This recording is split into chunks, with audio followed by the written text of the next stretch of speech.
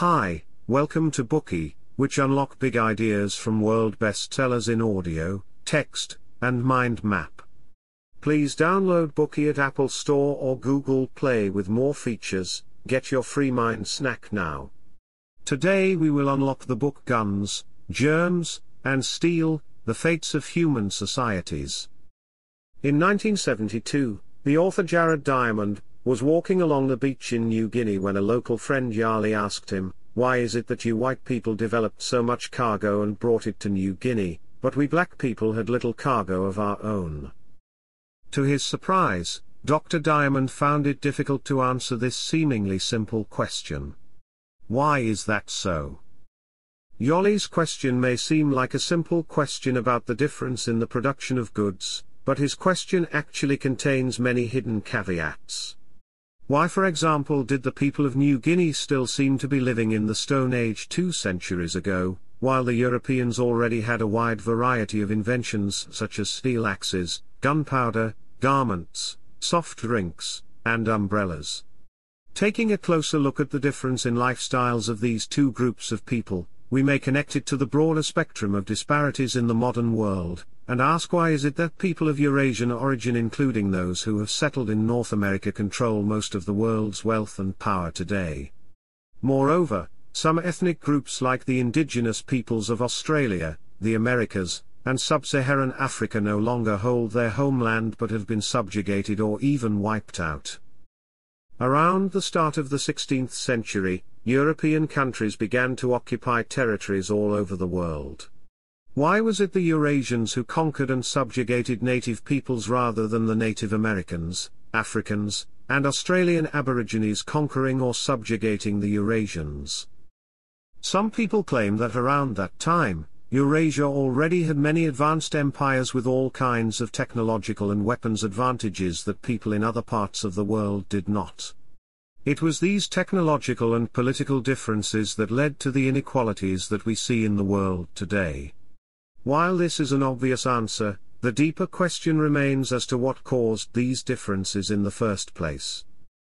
Historically, certain groups have claimed that Europeans are naturally more intelligent and genetically superior to other races. Of course, today we know that such an explanation is not only racist and offensive, but also factually incorrect. So, what is the true cause of these differences? In the years since his conversation with his friend, Dr. Diamond has conducted significant research into human evolution, history, and language, and he published Guns, Germs, and Steel 25 years later as an attempt to answer Yoli's question. Like the third chimpanzee which we unlocked in a previous Bookie, Guns, Germs, and Steel has also won the Royal Society's Science Book Prize for Dr. Diamond. In addition, it was a New York Times bestseller and has won the Pulitzer Prize for General Nonfiction. The book reveals some broad environmental factors that have benefited the historical development of certain regions of the world, thereby debunking anthropological theories based on race and racial superiority. At the same time, it offers possible causes for many of the inequalities that we see in the world today. It can be regarded as a true history of the peoples of the world. In this Bookie, we will introduce the book in 3 parts. Part 1, Guns, Germs, and Steel. Part 2, Time, Flora and Fauna, and Geographical Barriers. Part 3, China, Oceania, and Africa. In order to give a final answer to Yoli's question, let's start from the direct causes that first led the Europeans to migrate to the New World, and not the other way around. These causes include military technology, infectious diseases, political organization, writing, and maritime technology, among other things. Just like the title of this book, Part 1 of our Bookie will also talks about Guns, Germs, and Steel, which summarizes the key factors that enabled Europeans to conquer new territories. First, let's look at their military technology, which consisted of guns, steel weapons, and horses. The conflict between the more technologically advanced Old World and the so-called New World began in 1492, when Italian explorer Christopher Columbus set sail across the Atlantic Ocean from Spain. In the following years, the most dramatic moment of the age of exploration took place in the Andes Mountains of South America in 1532, when the Spanish conquistador Francisco Pizarro met the Inca Emperor Atahualpa for the first time. At the time, Atahualpa was the ruler of the largest, most advanced country in the New World, with millions of subjects and an army of 80,000 men to guard him. Meanwhile, Pizarro only brought along 168 Spanish soldiers on the expedition. Being vastly outnumbered in an unknown land far away from home, Pizarro should have been at a huge disadvantage. However, the Incas with their wooden clubs and bolas were no match for their visitors, who had guns, steel knives, spears, and daggers. In the end, a cavalry of only 62 Spaniards was able to easily overpower the Incas, and Atahualpa was taken hostage by Pizarro within minutes of their meeting. Pizarro later imprisoned Atahualpa and forced him to give orders that ceded the Inca Empire to Spain. How, you may ask, could the Spaniards, no matter how technologically advanced they were, defeat an empire of millions of men with only a handful of soldiers? This brings us to our second topic, the infectious diseases endemic in Eurasia. Shortly before Pizarro's arrival, Atahualpa and his army had just won a civil war that left Incas divided and vulnerable. This war was triggered by none other than the Europeans. When the Europeans first came to the New World, they brought countless diseases to the region. Smallpox, for example, was introduced by the Spaniards into Panama and Colombia. In 1520, a smallpox pandemic killed the newly crowned Aztec emperor. The disease later spread by land to the Inca Empire. The Inca emperor, along with most of his court officials and later his successor, all succumbed to smallpox. This series of fatalities threw the empire into the following civil war. Apart from smallpox, the European explorers also brought measles, influenza, typhus, and bubonic plague to South America. It is estimated that these diseases killed around 95% of the native population that had existed before the arrival of Columbus. The diseases spread from tribe to tribe, sometimes even arriving before the Europeans did. Their destructive impact played a key role in Europe's conquest of the Americas. However, there's another issue that needs to be considered. When the Spaniards began their conquest of Panama in 1510, the Aztec Empire revered these invaders as gods and let them into the capital, causing the city to be seized. In addition to the death of the emperor's successor by smallpox in 1520, these events led to the swift defeat of the empire.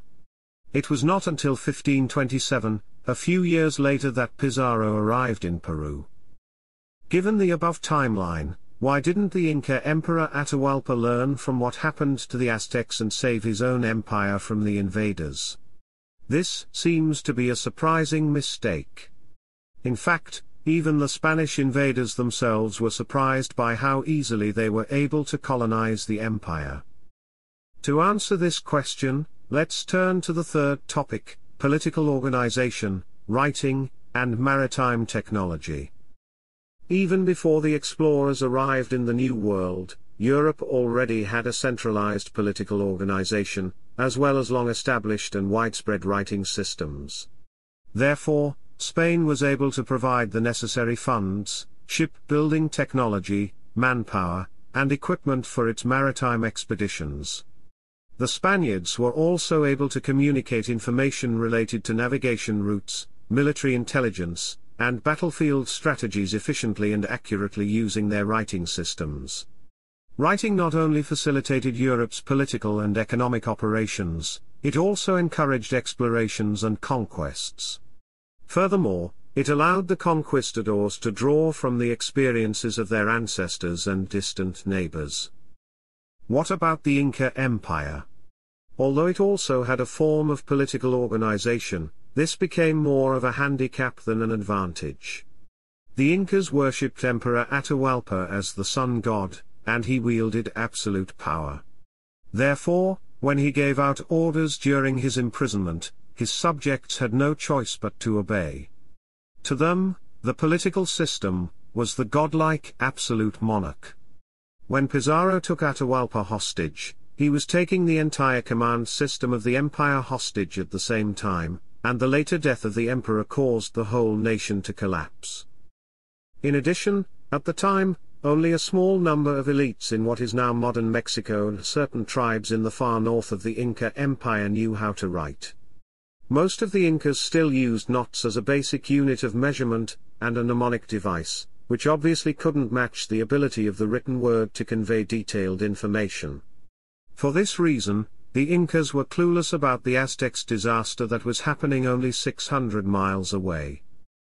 Not only were the Incas completely unaware of Spain and Europe, they also had no experience with invaders from other continents. They had never even heard about similar incidents in history that had happened to other empires. By contrast, although Pizarro was illiterate, he belonged to a cultured tradition. The Spaniards of his time knew about many diverse civilizations beyond European borders. They also had knowledge of thousands of years of European history, as well as various wars and conflicts. Strategies that Pizarro laid out for Atahualpa in the conflict in fact were based on the successful capture of the Aztecs by the Europeans just years earlier. So far, we have discussed the direct causes that allowed the Europeans to conquer the New World.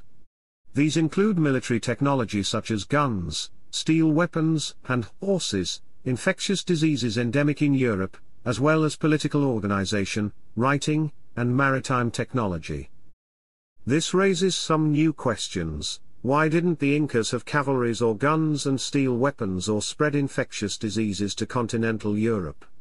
Why didn't they develop political organization, writing, and maritime technology that could have helped to prevent their demise? In Part 2, we will answer these queries. Today we are just sharing limited content. To unlock more key insights of world-class bestseller, please download our app. Just search for BOOKEY at Apple Store or Google Play. Get your free mind snack now.